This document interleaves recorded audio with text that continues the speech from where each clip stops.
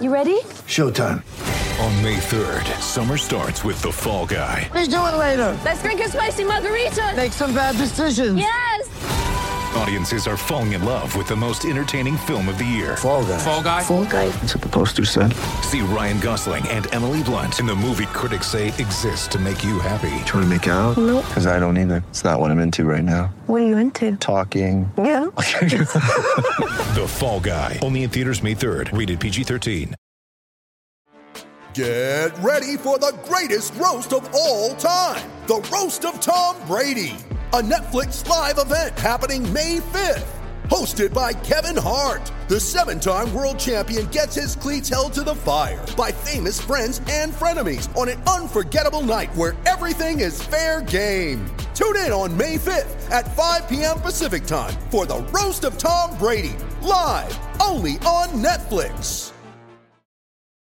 When you need mealtime inspiration, it's worth shopping Kroger, where you'll find over 30,000 mouth-watering choices that excite your inner foodie. And no matter what tasty choice you make, you'll enjoy our everyday low prices, plus extra ways to save, like digital coupons worth over $600 each week. You can also save up to $1 off per gallon at the pump with fuel points. More savings and more inspiring flavors make shopping Kroger worth it every time. Kroger, fresh for everyone. Fuel restrictions apply.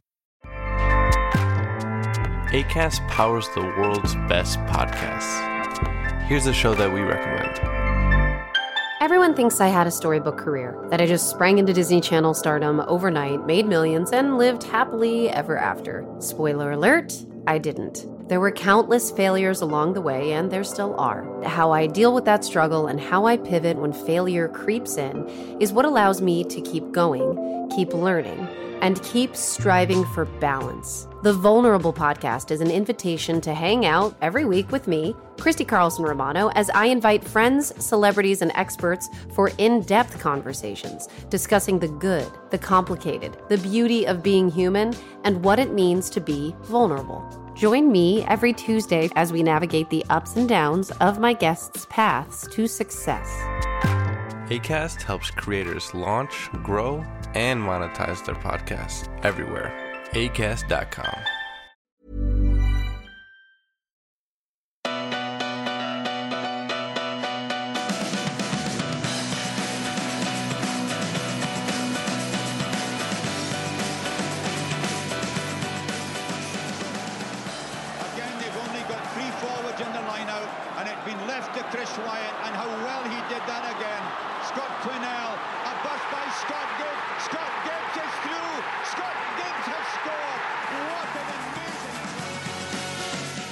Welcome to this week's Attacking Scrum podcast. Another round of United Rugby Championship games under the belt. A good few losses for the Welsh regions into the mix, but of course a win for the Dragons as well. On the one weekend in the last 15 years where I've barely watched any rugby whatsoever. Luckily enough, we've got the mighty Murph to help us out with that. And we've got Dan Killick, so a very strong lineup for you as always. How are we doing, Dan? Good, Jed. I did say that the Dragons would get the win, didn't I? Do you remember that? Yeah, I seldom remember much about the pods. I'm particularly bad at remembering predictions, but yeah, I do remember that. And yeah, fair play, you called it. I remembered that when I've forgotten all the other ones because they're all wrong. But, probably it reflects my mentality that I remember us saying that the strongest regions this year would probably be the Ospreys or the Scarlets. Yeah. And they're both absolute arse on the weekend. Yeah. So, and that's generous as well. Mind you, not that the Blues were any good, but the Dragons, you know, the Dragons look really impressive, I thought. I know it was Connaught, but still. Well, yeah, I think it probably helped that it was the one game in every 28 years where it isn't pissing it down with rain in Galway and, you know, the wind whipping in from West Island. I mean, it was absolutely beautiful. I've never seen footage of that area. I have been there when it was sunny, but never seen a rugby game played there in those conditions. I can't remember it ever happening. You could see the Dragons. The Dragons boys liked it, didn't they? Because it was sunny, like in Newport regularly, you know. You could see the sea in the background, the water, whatever it is, the estuary or the bay or whatever it is behind the pitch. Yeah. I'd never seen that on TV before. So it was really, I think you could call that atypical of the area. Yeah, there'll be people saying it's faked, Murph, like the moon landings. Where it didn't really take place in Galway at all. But yeah, obviously that's a plus. This is the main reason for having not been able to watch any rugby. I was away this weekend, and I've had a honkingly awful journey home from the Peak District, which I'm gonna tell you about quickly because I think you boys will enjoy it. And by quickly, I mean quite long. So if you're interested in more rugby talk, you might want to skip ahead 5 or 10 minutes. Or if you're eating your cornflakes or your lunch or whatever, skip through it. But anyway, so jumped on. Had a really nice weekend away with our mates who are farmers in the Peak District, and then jumped on the train with massive suitcase filled with mainly my daughter's stuff, and then a few clothes for my wife and myself. Jumped on the train with that, backpack on, pushchair, onto an overcrowded train, walking up and down carriages, trying to find somewhere, eventually find somewhere. My wife takes her daughter over, goes and sits her down. I'm there trying to wrestle, get this big case onto the rack on the sodding Avanti train that just won't fit. Moved this one bag out the way, got mine on there and thought, oh, can I get this smaller bag back on there? So got it on top and it looked like it was balanced pretty fine. Train pulls out of Macclesfield and we've managed to get 2 seats with our daughter sat on our lap. Thought this would be fine. Anyway, sometime after Stoke, that bag fell down, and the woman whose bag it was went, "Oh, who put that up there like that?" And I went over to apologise. I said, "Look, I'm really sorry. I got on with all this stuff. I put it up there. There's a really expensive iPad in there." And again, in my head, I'm going like, "Well, don't bloody put it on the luggage rack then." But was actually very apologetic. And went to pick it up for her. And her husband's picked it up, and we're in the quiet coach, which wasn't ideal with a 2-year-old anyway, because she was making loads of noise. But we're on the quiet coach, and I've gone to hand the bag over to him, and this bag is buzzing, and it's making the unmistakable sound of a sex toy. I thought you were going to say beard trimmer for definite. And it can be heard up and down, and she's not reacted in the best possible way and just gone, "Oh my God," and just started like sticking her hands in the bag trying to blindly turn it off. But I'm pretty mortified. Of like just stepped backwards like this, trying to sneak back to my seat and gone and sat down. Anyway, sat there where the whole carriage was in silence after that. For like 10 minutes. And then my daughter's like wriggling and getting up and down. We're like, "Bonnie, just sit still. And she's on my wife's lap. She's on my lap. You're back and forth. And she's trying to climb on the floor. Oh yeah, I forgot. We got booted out of these seats because a fella got on with a dog as well, right? A massive, great dog in front of us, but managed to find a couple of seats when someone else got off. Anyway, just starting to settle down, my daughter's coughing and coughing and coughing. And then just goes like that, and I've managed to get my hands underneath it and catch her being sick with my big goalkeeper hands. Nice. My wife's grabbed like a nappy bag for her to be sick in, which she's been sick in. We're managing to hold this together just about all right. And as my wife goes to take the bag away, just drops it on my leg like a big sack of steaming hot porridge, right all over my new jeans. And at this point as well, like we're only just past Stoke, so frantically cleaning it up, manage, like hundreds and hundreds of wet wipes, and then have still got an hour and 25 minutes sat on the train stinking of vom. To make it back to London. And then kids' vom is not as strong as grown-up vom. It wasn't great, Murph. I'm not going to lie. It wasn't great. It was banana and yogurt and just really, yeah. It wasn't a lot of fun. You must have been hated on that quiet carriage. Yeah. Well, the thing is as well, like when it got to Milton Keynes, people, there were quite a lot of people got off there, and I looked at the bloke next to me, and he just gave me one of them looks that kind of said, "Yeah, we've all been there." And I just looked back at him. I said, "I bet half these people weren't even supposed to get off at Milton Keynes. They just got off here."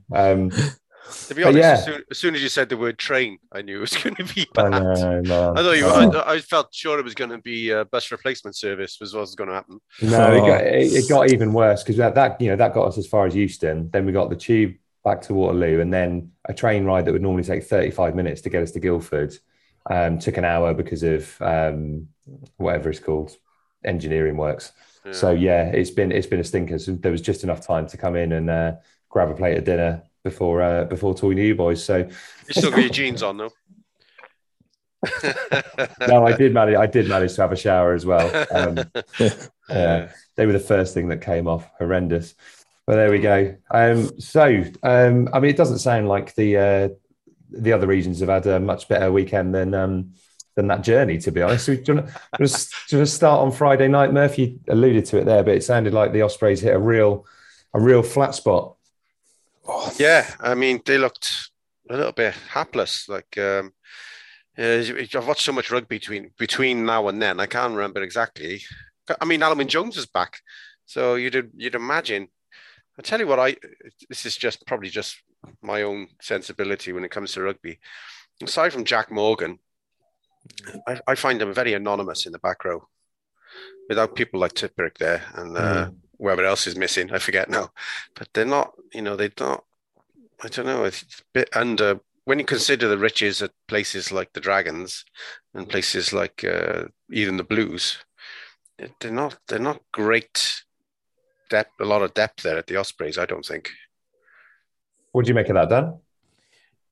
Yeah, I mean, I thought the Ospreys were terrible, absolutely woeful performance, and it's it was quite hard to watch. Really, they didn't have. I agree with Murphy. I thought Jack Morgan went all right, but the rest of the team, it was right up there for me. One of the worst performances I've seen them have. Really? They were outgunned, out-muscled, out-thought, outplayed. Skill level was literally on the floor. Passing, every pass seemed to be behind them. Yeah. It's coming back to me now, Dan.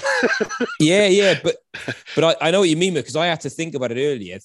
That was the game I watched and watched a few bits back as well, and I'd forgotten about it. The handling was shocking, wasn't it? Generally across the backs. Yeah, the handling was so bad. They weren't sort of moving on the ball. Ball passes were behind.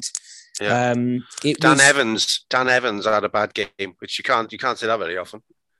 Yeah. They all looked. I mean, Prothero, he was making quite a lot of errors as well. I know he had a couple of runs, but he was making loads of errors. It was really sort of uncharacteristic, really, of the Ospreys. And the Sharks were up for it. They were hitting really hard, flying into everything. They bullied the Ospreys. Yeah, they really did. Your mic is rubbing on your beard there, Dan. Oh, is it? Yeah.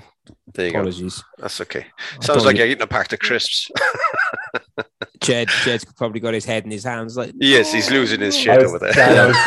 I was doing this. I was like going. Yeah. Oh, really? I got 10 WhatsApps from you. He was flowing though. He was flowing. He was aware of any of it.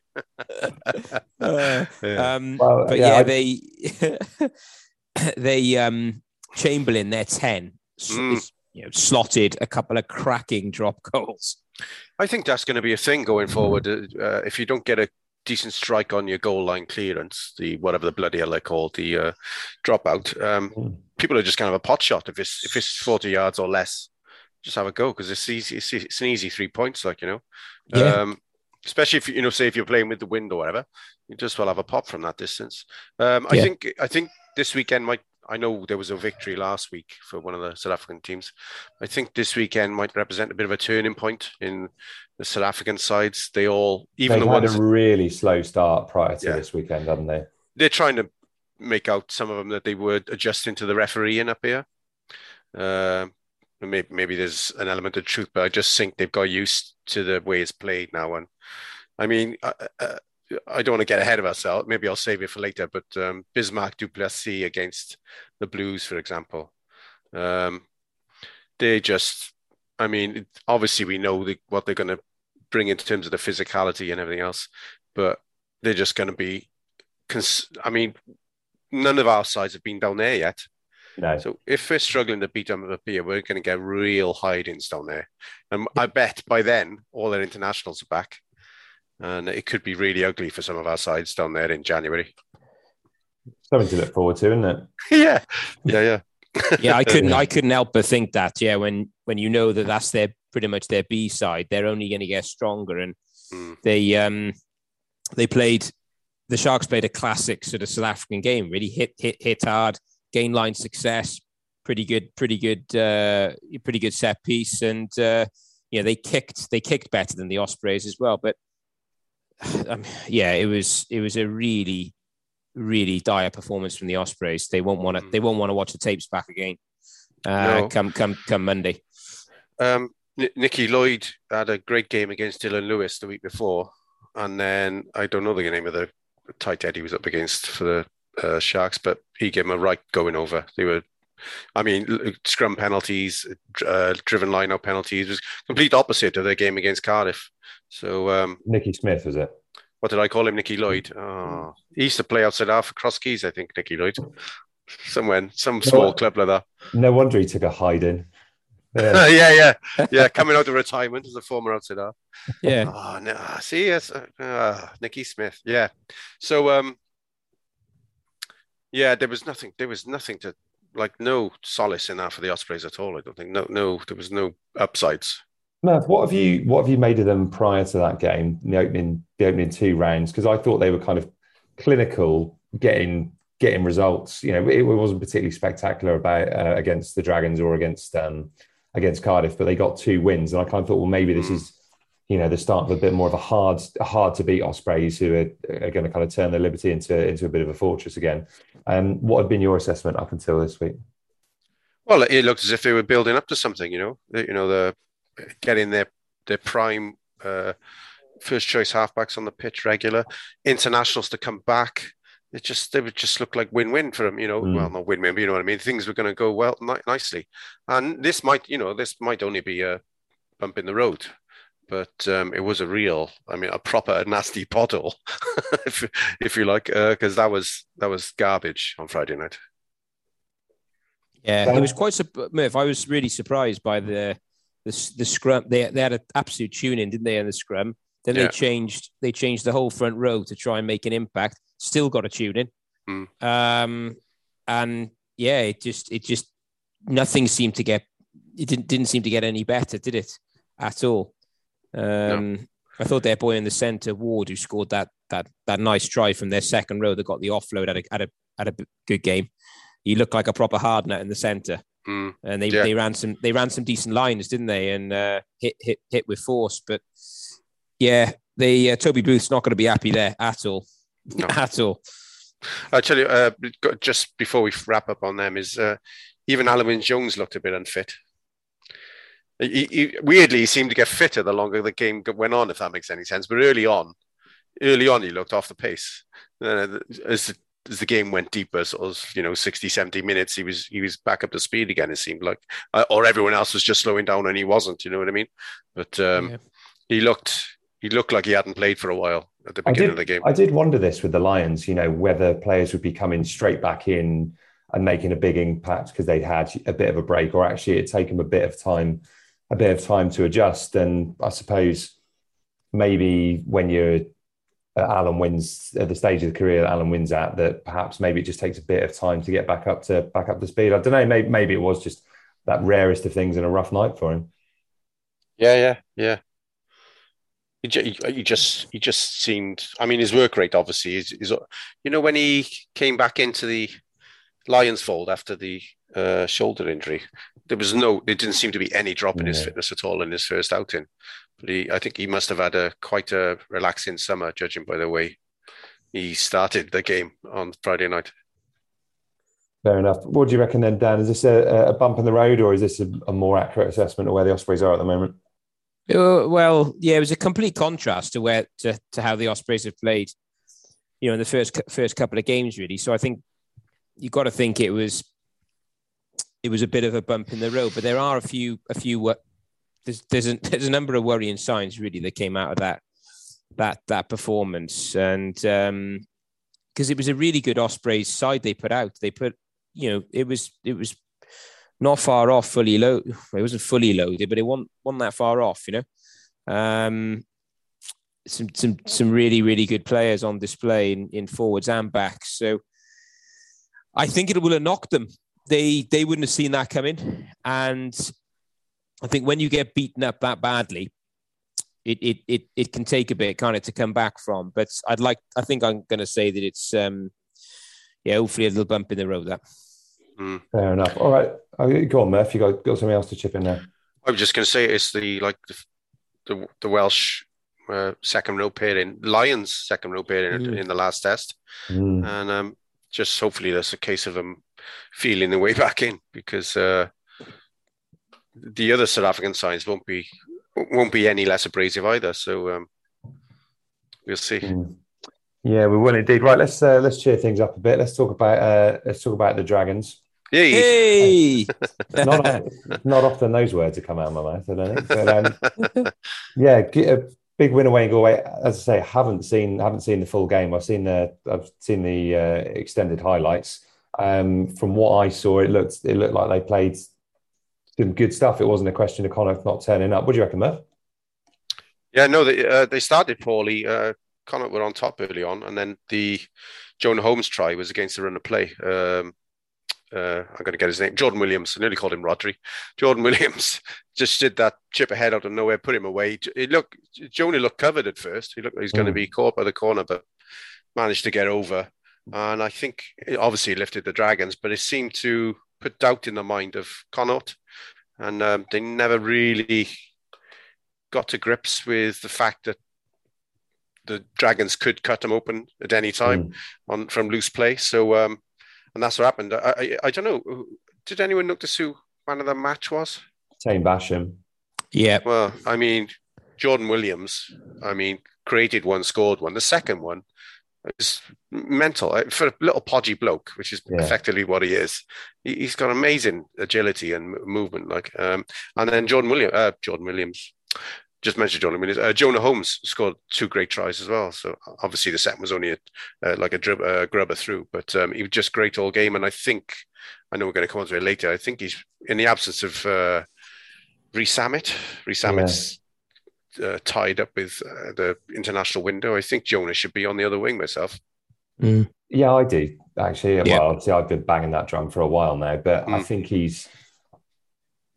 don't know. He's almost not ultra flashy. I just think he does the basics so well. He runs really hard. He's a brilliant finisher. He's solid in defence, and obviously he's pretty decent on the high ball because he played a lot of rugby at fullback as well.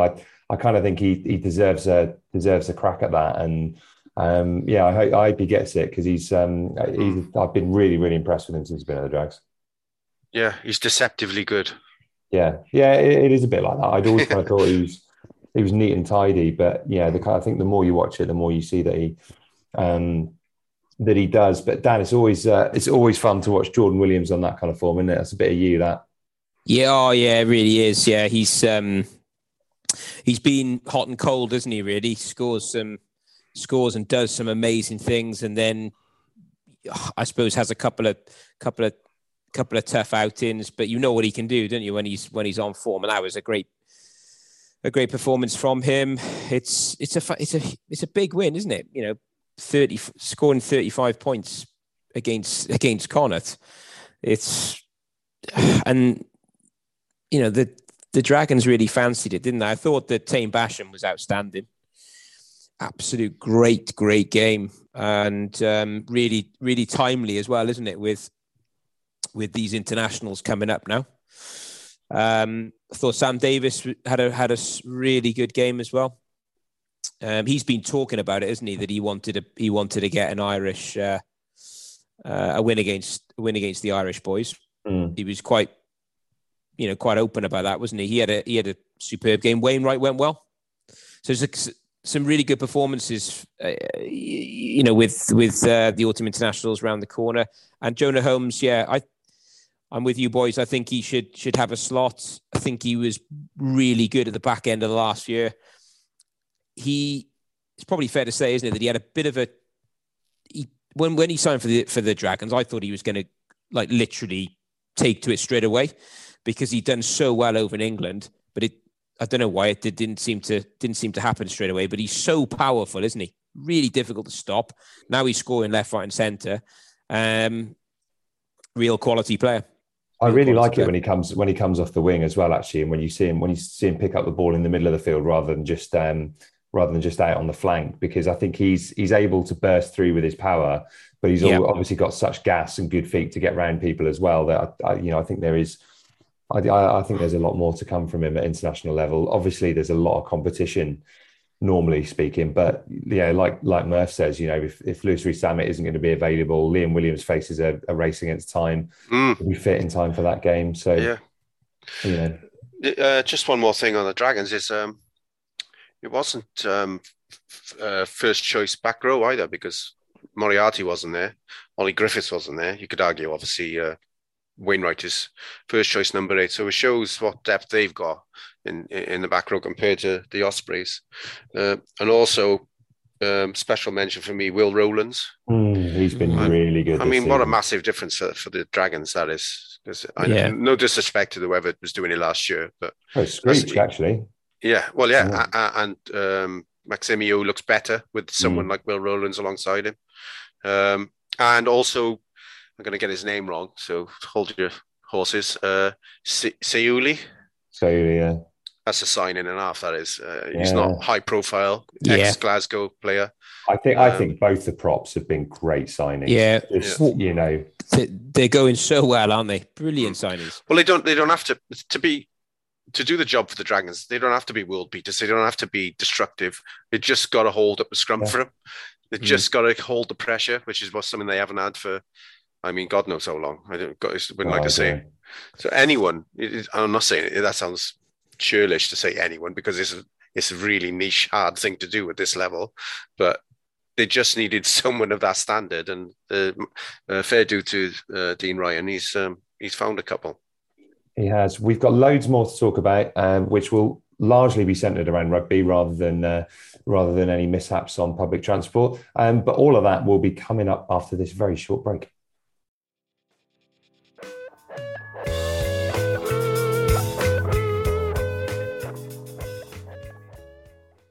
Right, Murph, we're talking there just before the break about the Dragons' back row and some of the depth they've had there, and actually, you were saying as well that the front row, how things have tightened up there. But just looking at that back row selection they've got, I mean, it's strange because it has always been a position that they've been strong in, even in the absolute darkest times. It always seemed to have been able to churn out back row forwards, but. Basham, to me, I think he really is one of these proper X Factor players. I mean, he's kind of got 3 seasons of professional rugby under his belt already. And he's only 21. He's still a very, very young guy. Yeah. And I think the thing with him is he's not just good over the ball and in the contact area, but he's got real explosive pace and he carries incredibly hard as well. Is he going to be in Pivac's squad? Is he going to be, is he even going to be knocking on the door for that 7 shirt?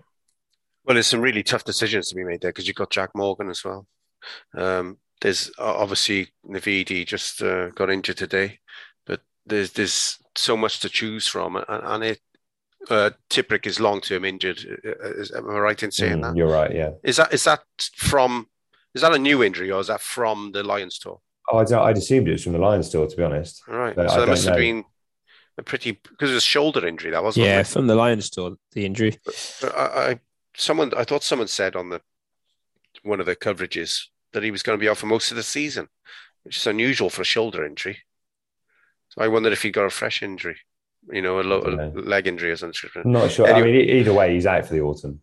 Yeah, maybe they meant the rest of the year. Maybe, I don't know. Anyway, with Tain, I mean, I'm still a huge Ollie Griffiths fan, but I am. Ollie Griffiths is not on the pitch enough, and Tain Basham seems to be always available, whether he's picked or not. He seems to be fit a lot.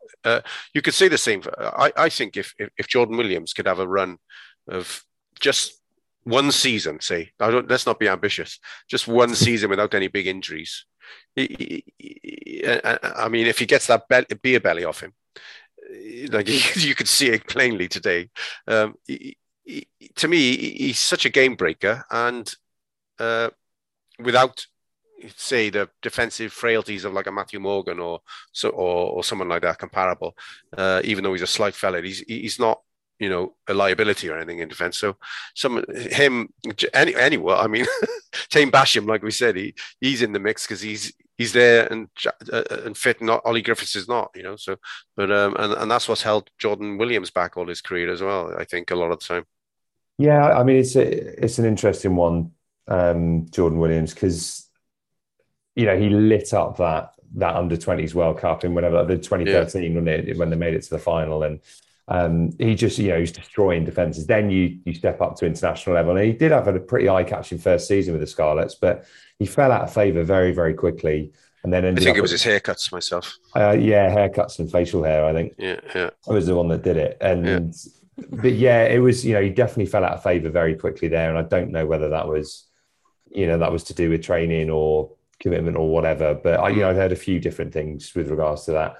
And then you obviously ended up at Bristol, where you're kind of, playing in the Championship for a while, where, he's going to get a fair amount of tries, but he's also going to be completely out of the limelight. And he's been at the Dragons for 4 or 5 seasons now, I think. But every single one of them has been interrupted. Has been Genius interrupted with injury, but it's always that game management kind of issue, isn't it? Is what happens if you get rained, they rain bombs on you and you can't quite cope under the high ball, or kicking game is slightly off. I always like high ball's probably his biggest weakness, I'd say, in the past anyway. So it maybe there is some, like you said about the Scarlets, some underlying thing they weren't keen on, and maybe it is his commitment to training. I don't know. But he was very young then, and again, I think that he was offered a new contract by Dean Ryan, and Dean Ryan doesn't strike me as the kind of guy who's going to take anyone not pulling their weight in training. So my guess is he's kind of ironed that out. But it's the latter years have been dogged by injury, but there's still time. I mean, I think we're some way off seeing him get a call up for Wales, but it'd be nice to see him, like you say, have a season where he gets to play a fair amount of rugby. Right, let's talk about Cardiff, shall we? Again, to bring things down a bit. Obviously, it amounted a pretty handsome lead there, and then seemingly just got blown away. Dan, what do you make of that game? That's the game I didn't see. So, Murph. Yeah, over to me. Well, I mentioned him earlier. What annoyed me on the night, totally outplayed Cardiff and outmuscled everything. Any adjective you want to put on the game, they got done in. But what annoyed me on the night was just Bismarck du Plessis reffing the game. I just wanted to run on the pitch and ask the ref, who is reffing this game? Is he you, or is it, in my thickest possible Cardiff accent, Bismarck? Because he was done my head in. Every line out, he's just saying where he wanted Cardiff to stand, and he was dying out for the referee to come over and say, "I'll look after the game. You just throw the ball in." That's all he had to do. But 35-year-old World Cup winner, just dictating. It seemed like to me, obviously, just my speed watch thing late at night. It seemed like he was just dictating everything about that was going on there. They had scrum dominance, and breakdown dominance, and Cardiff lose their best player in the first 3 minutes, and that was the end of that. Yeah, not ideal though. Again, off the back of a loss the week before. What's next for Cardiff, Dan? Yeah, the problem is, without seeing that game, it looks as if they were completely outmuscled. Then, Murph, is it outpowered? And similar thing that happened with the Ospreys. And the problem with Cardiff is that we know that front five is, the front five is under pressure now. It's really worrying, isn't it? That what's going to happen against these South African sides as they get stronger. We know what the Irish sides are about, and that's the only upside is the Irish sides won't have it all their own way. If this is going the way I think it's going with the South African sides, at least. I'm not saying the South Africans are going to start winning all their games in Ireland, but they're definitely going to fancy themselves at home against anyone. So, yeah, they are. I think it's going to be difficult. It's it's hard to be too optimistic after this weekend.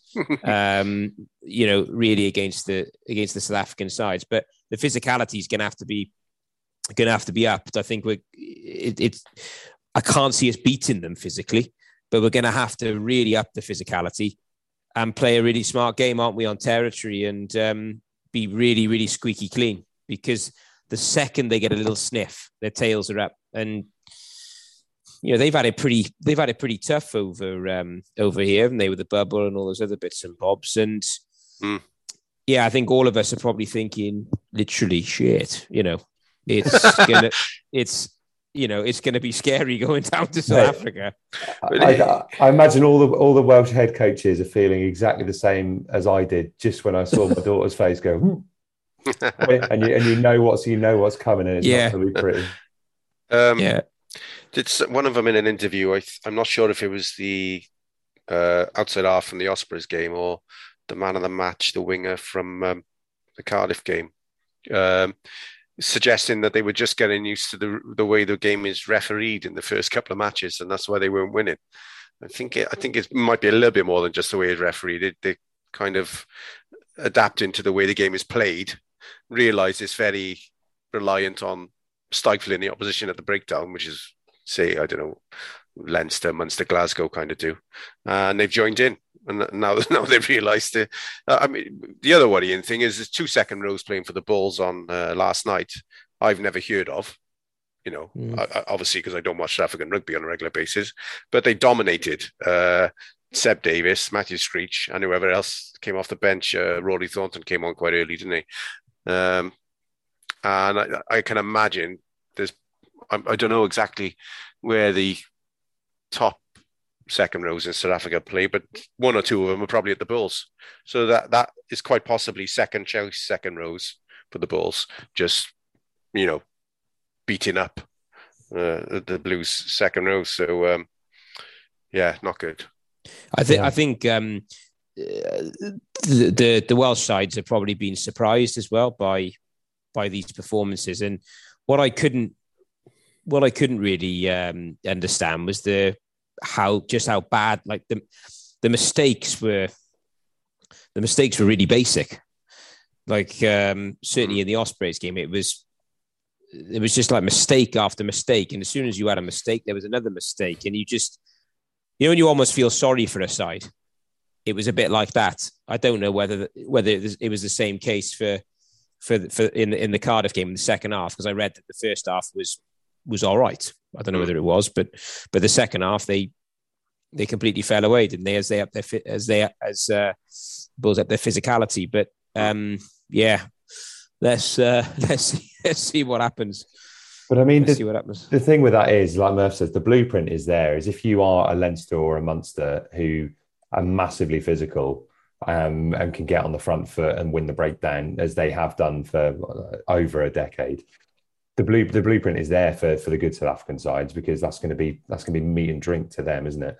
Like you say, they've got a wealth of massive great forwards who can do that game. I don't really know what the plan is for sides like the Blues and the Blues. Sorry, not anymore. Ding ding. Cardiff and the Scarlets it's incredibly difficult without having the resources to be able to go out and buy a load of massive second rows yourself. Yeah, I mean, the comment was passed that it's one of the biggest sides they've played against at home at Cardiff, the Bulls team. So it might just be like an extreme case. Maybe the other sides are not so huge up front, but I don't know when. Well, any side that's going down there to face them. I mean, literally, regional now is going to be quickening in their boots, and I can imagine. I would like to be watching when Leinster go down there, because that'll be interesting. Yeah, well, I mean, there's got to be a game that Leinster play in that's interesting, isn't there? So yeah, maybe competitive. Well, excuse me, 7-6 last week. Oh yeah, good point. At Rodney. It wasn't easy on the eye or on. I didn't mind that game. I don't mind generally any game that is competitive. because at least there is something in it. It's just when games get so one-sided, which I think we've become very used to watching in the various incarnations of this league. But there we go. Let's take a look at the Scarlets, which was not pretty at all. Dan, you caught this one then. What's your take? Yeah, absolute pummeling, wasn't it? Scarlets losing 43-13 at home. I was expecting a much better performance from the Scarlets against what was a B/C team, really, wasn't it? For Munster, and they got absolutely blown away again. They weren't at the races, just completely taken apart, really, in all aspects of the game. And it's I got to be honest, it was quite a tough watch, this for me. Didn't enjoy the game. Munster, it was almost like Munster were just playing with the Scarlets, to be honest. I've been surprised how poor their defence has been in the opening few games, actually, the Scarlets. And again, I don't know if it's just adjusting to a new system or what, but there's a lot of, from what I've seen, again, I've only seen the highlights of this game, but there is a lot of simple defensive errors that are hitting them really, really hard. Yeah, they made a lot of basic errors. Really, they didn't look like a side that was playing together.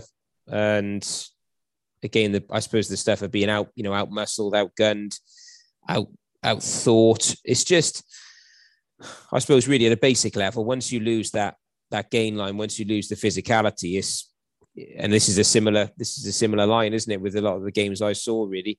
It's kind of almost impossible, really, to get back into it unless you're absolutely squeaky clean on the error count. And the Welsh side has just been making too many compound errors over and over again, such as the pressure's just been too great.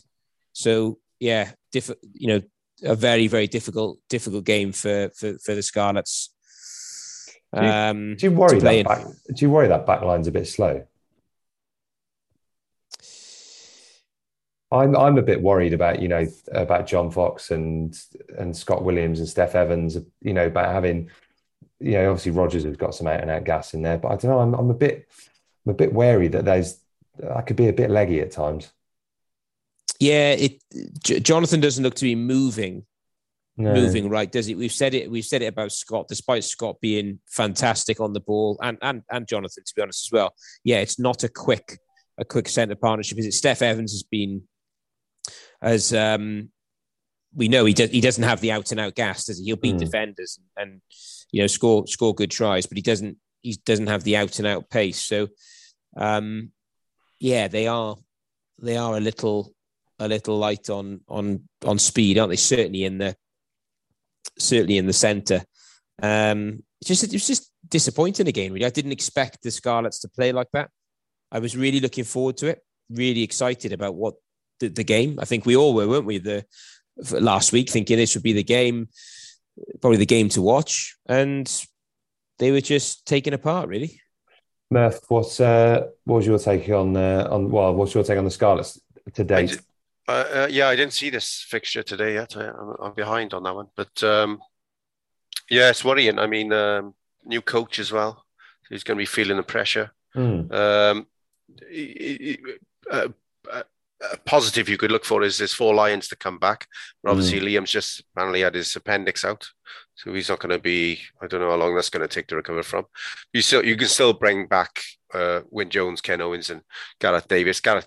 I don't know how Kieran Hardy went today, but Gareth Davies started today, actually, didn't he? Oh my God, that's a worry. Yeah. So don't tell me all the Lions were there. 3 Lions were in the side and they got 40 points on them. Ken Owens played. Oh shit! Yeah, Gareth Davies played. Oh my God! Yeah, obviously, like you say, Liam wasn't there, and Wyn Jones came off the bench, I think. Yeah, Wyn Jones was having a little. He was having a little niggle at the end of the game. On paper, they're a much better outfit than 40 points at home to Munster. I mean, and Dan said it there as well. This is I mean, not that there's not quality in that Munster side, but it is a very changed side. Didn't RG Snyman get badly injured again in this game? He did. Yeah. He looked in pain, real pain. They pointed out on TV today that it's okay because they got Leinster away next week. Yeah, well, I mean, yeah. It's just it's a honking fixture, that, isn't it? I never ever want, you never feel confident. The second turnaround, I think. The seconds will give you first a spanking. Yeah. And then you back to the drawing board again to face, I don't know they got after that, but it won't be, it could probably be a top South African side, a dome. So that's worrying times really with the new coach. People will start to question it, especially their fans can be a reputation for being quite fickle down there, you know what I mean? So they turned on Pivac, didn't they, when he first arrived? Yeah, they did. So a certain faction did. And Pivac is one of their own. So not Pivac, Dwayne Peel is one of their own. Yeah. So maybe you get more leeway with them, but they don't want to put too many performances like that in any region, but especially the Scarlets. No, so it's Leinster next week, and then Benetton at home the following week. Yeah, and they're no mugs at the moment. No, again they seem to be having one of their inspired spells, don't they? So they've started the season pretty well. All a bit concerning as it goes. I want to take a quick look at kind of players who you think have got a half decent chance of getting in the Wales squad. Obviously, we've got a couple of weeks to go until the games itself, but there's no Heineken Cup before the squad is named this time round, whereas there normally is. So actually, this form kind of probably counts for a bit more than it does in usual years. Dan, anyone in the first 3 weeks of the UFC who's taken your eye? Well, yeah, we mentioned him earlier on. For me, Taine Basham is after his performance this weekend. I thought he was quite brilliant and really fancy seeing him in the squad. He's something different, isn't he? He's something different. He's explosive, and I think that he should know Wainwright's play very well. Wainwright had a great game as well, and I think that's a nice combination there. Well, I mean, if we could see Moriarty in there as well, couldn't we? But it's interesting because if you don't pick a combination from the Dragons, it's hard to see where the familiarity comes from, I would say. Because obviously you've not got Toby in there, and you're missing Navidi and Tipperick as well. Those people have been absolute regulars, and you kind of think that, well, if you start chucking in Jack Morgan, for example, you could very easily have a back row that was like Jack Morgan, Ellis Jenkins, Aaron Wainwright, who never even trained together, and you're doing that against New Zealand. And I know what you mean. Part of me thinks, well, yeah, if you had Moriarty and Basham, or Moriarty and Wainwright, at least there is that degree of familiarity in there. Any thoughts on the back row while we're on it, Murph? Just those you've mentioned, plus Jack Morgan. I'm not sure. Obviously, Faletau's going to be unavailable. And then there's the 2 injuries as well. Who else? Oh, Dan Ladiet is out, but I don't know if he would still be in the side at this stage. I don't know, because he's probably about 38 or whatever he is. And then who's this? Which is the back row player from Scarlets who would normally be in the squad? I'm trying to think now. They got a lot of overseas players in their back row. Yeah. So Ellis Jenkins is not really back to his best to be considered. No, I think we were kind of saying this last week. It seems like it's going to take him a while. I mean, I could see him being in the squad, but just purely because of injuries. Yeah, he could be. Yeah. The second rows are in this one area we look good in now. I think with Will Rowlands playing really well, Alan Wynne-Jones and Adam Beard working their way back into it. That could be a strong, like that's, you would imagine those three would be the match team. Your test team, yeah. Yeah. Well, you test 22. Two on the pitch, one on the bench. I'd imagine, obviously, Alan Wynne-Jones plus one, and then the other one's on the thing. So that doesn't look too bad. And then front row is tricky. Well, not tricky. Thomas Francis picks himself, I think. Yeah, I think he does. And then it's just a matter of who's in with him as backup, you know. Open side, Nicky Lloyd-Smith was going well until this week.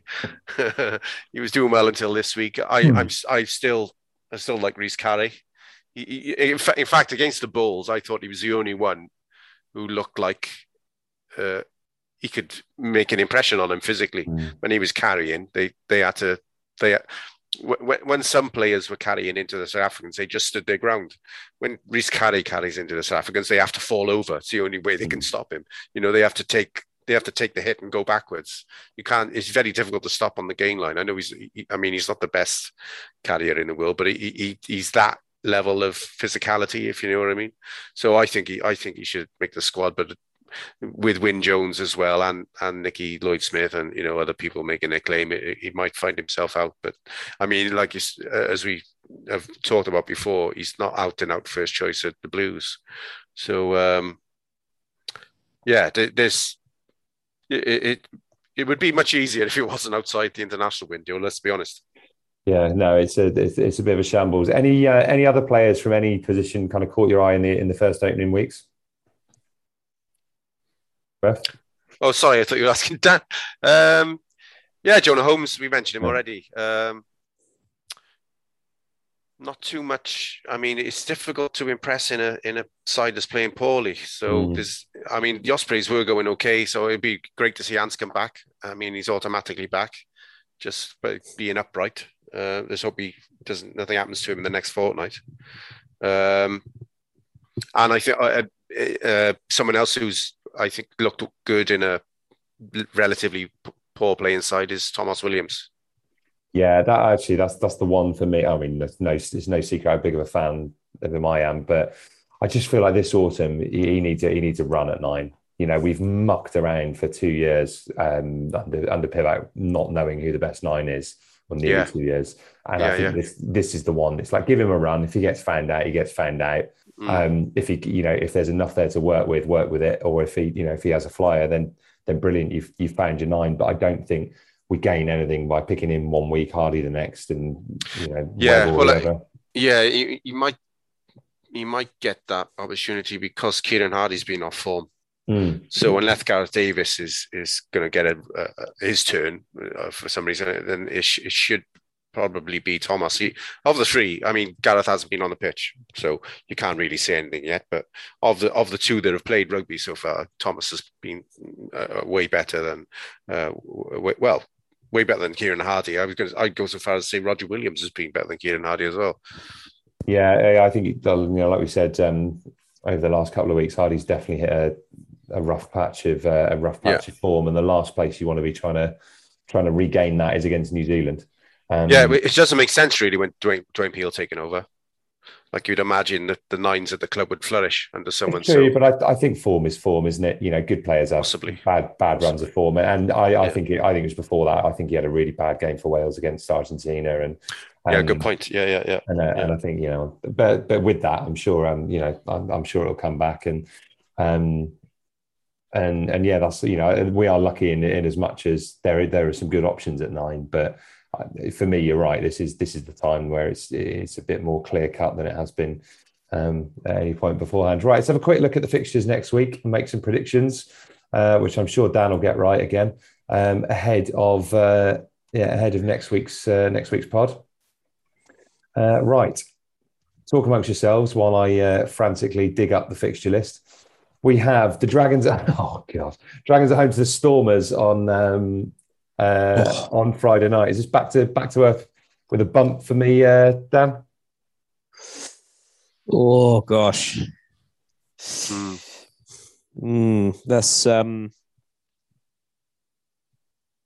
That's an interesting game, that one, isn't Well, it? look, as long as they don't play utter garbage like the Ospreys, they won't be far off. And the Stormers weren't unplayable.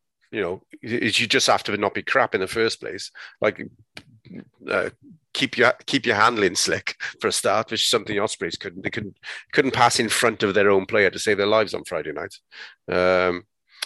So they're obviously abrasive and hard, but up front and everything. But they're not, they're not unbeatable. So as long as you turn up and give account of yourself, they're going to be in with a shout of winning that game, I think.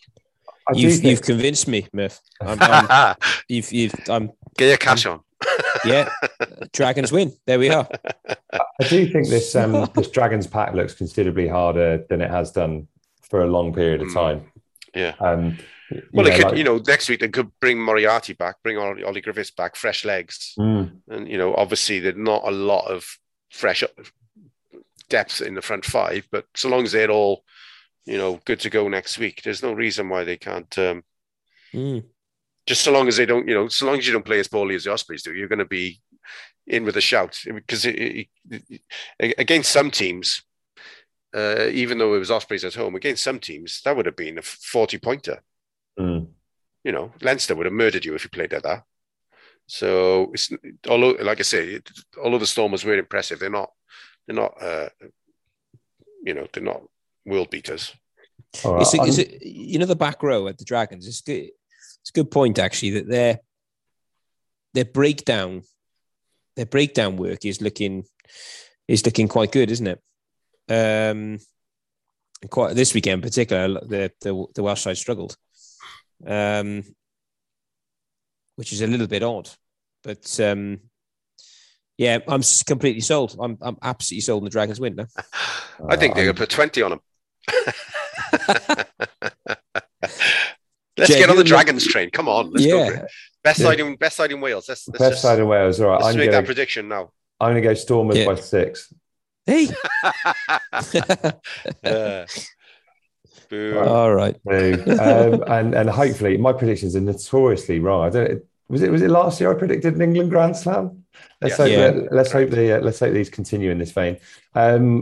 Right, Leinster versus Scarlets. Like we said, I can't see anything other than a handsome Leinster win there. I think the Scarlets, it's about you can't go into it with a damage limitation mindset, but stay in the game for as long as possible. Yes, it's a save face fixture, isn't it? Really, after today, just really go out there and show some pride. Like I haven't seen the game, but it sounds like they were garbage and it's unacceptable. So good luck. I reckon Leinster by 20 there, Dan. Yeah, comfortably. Yeah, Leinster by 20. Yeah, but I also think it might be a game where it's level after 60 minutes and it's 3 tries apiece or something like that. But Leinster have the ammunition on the bench to wrap it up towards the end. Cardiff against the Sharks Saturday night. Sharks hang on, Sharks are the side that's actually been winning, isn't it? I get confused between the Sharks and the Stormers for some reason. The Lions are the weakest side of the 4, aren't they? And then the Bulls and the Stormers are the stronger. But I think the Sharks have won some games, haven't they? Yeah, so the Sharks... they beat... The Sharks beat... This sounds professional, doesn't it? The Sharks beat the Ospreys, didn't they? Oh, okay, I get it. That's exactly what I meant when I say I get the Sharks and the Stormers mixed up. Based on this week's form, Sharks are going to win that game. So, would you like to change your prediction about the Dragons, considering we were talking about the wrong fucking side? Are we? Who started this? Me or you? You did, but I hadn't realised you were wrong. All right, okay. So who were they playing? The Sharks. The Sharks beat the Ospreys. No one's betting on these. I know. The Sharks beat the Ospreys this week and are playing Cardiff next week. Right. So based on form from this weekend, Cardiff got no chance. Although, I doubt if many teams are going to turn out as bad as the Ospreys did last week. But I think... I know you said all that when we were predicting the Dragons. Right. Okay. Well, the Stormers, for the record, drew with Edinburgh this weekend. Okay. Right. Yeah. Well, that's where they're playing next week. The Dragons are playing them next week. Yeah, that's right. And I thought they'd play the Ospreys. Is that what I did? know. Yeah. Right. Okay. It's a tough one for Cardiff because obviously Navidi, and I'm not sure about the number 8, Ratty, is it? Yeah. I'm not sure. He played a lot in second row before moving to 8, didn't he? I've seen him have some good games, but it's those games when you're up against a big South African pack where I think it's a real education when you're kind of learning your trade at 8, I would say, or any position in the back 5 there. So yeah, it's tricky. I wouldn't be giving up on him because I know he'd earned some rave reviews, hadn't he? But it does feel like he's still cutting his teeth, isn't he? Yeah, he's a heavy carrier, but he doesn't ever look like breaking a tackle. And there's certainly no possibility it doesn't seem there's ever a possibility of an offload out of a tackle from all the games I've seen him play so far. So I don't know. And just going back to the confusion over the teams, I think they should be forced to use the name of the city they're from. So Natal Sharks would make it easier for me. Right, we're going to do that from now on. It's Natal Sharks. And one of them plays in Cape Town. Who's that? The Bulls. And then the other team's in Joburg. There's definitely one of them in Cape Town. The Bulls are Pretoria, aren't they? Oh, are they? Okay. Who's in Cape Town? Stormers. That's the Stormers. Right, okay. Cape Town Stormers. That'll make it much easier for me. And then Natal Sharks. There you go.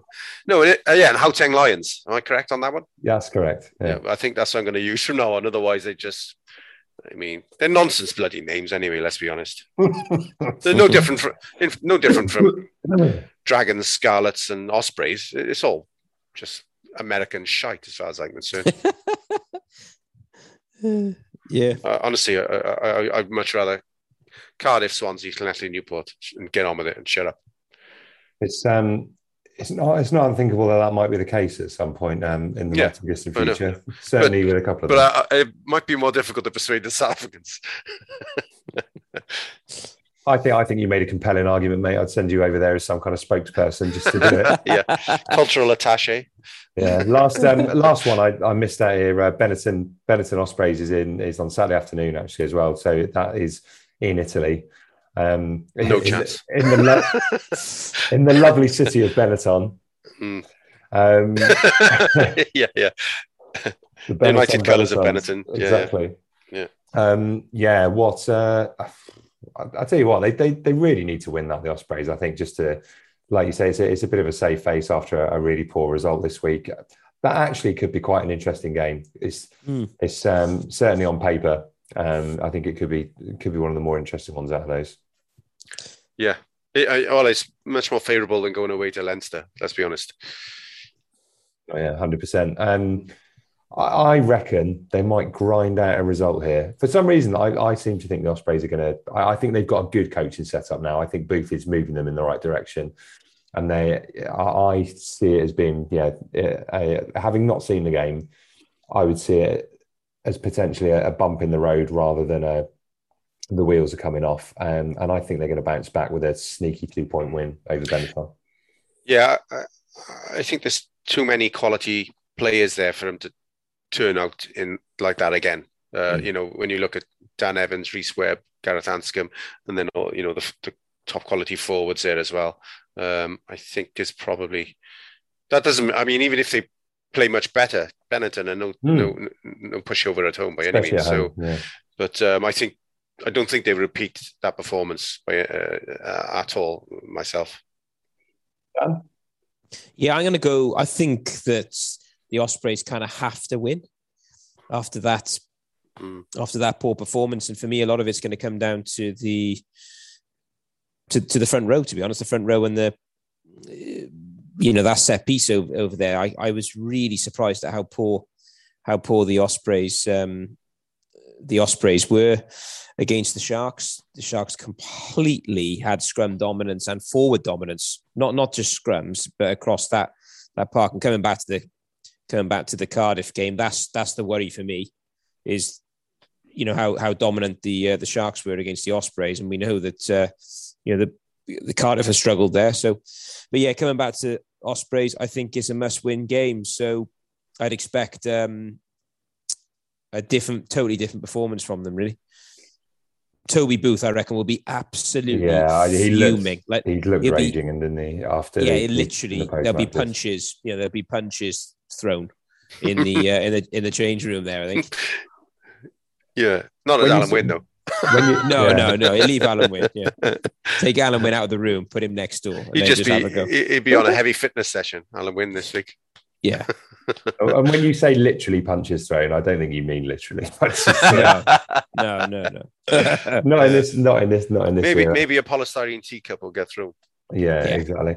Which seems a suitable time for us to finish. A big thanks to Murph and to Dan. A big thank you to you for listening again. And as always, a thanks to our sponsors at So Coffee Trades. If you want to get some great quality coffee, you can do that over at socoffeetrades.co.uk.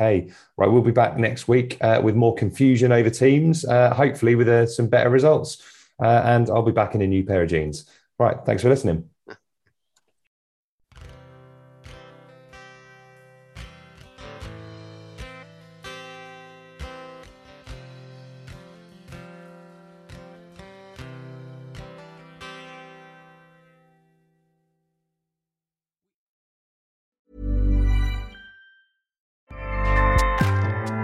Acast powers the world's best podcasts. Here's a show that we recommend. Everyone thinks I had a storybook career, that I just sprang into Disney Channel stardom overnight, made millions, and lived happily ever after. Spoiler alert, I didn't. There were countless failures along the way, and there still are. How I deal with that struggle and how I pivot when failure creeps in is what allows me to keep going, keep learning, and keep striving for balance. The Vulnerable Podcast is an invitation to hang out every week with me, Christy Carlson Romano, as I invite friends, celebrities, and experts for in-depth conversations discussing the good, the complicated, the beauty of being human, and what it means to be vulnerable. Join me every Tuesday as we navigate the ups and downs of my guests' paths to success. Acast helps creators launch, grow, and monetize their podcasts everywhere. Acast.com. Sports Social Podcast Network.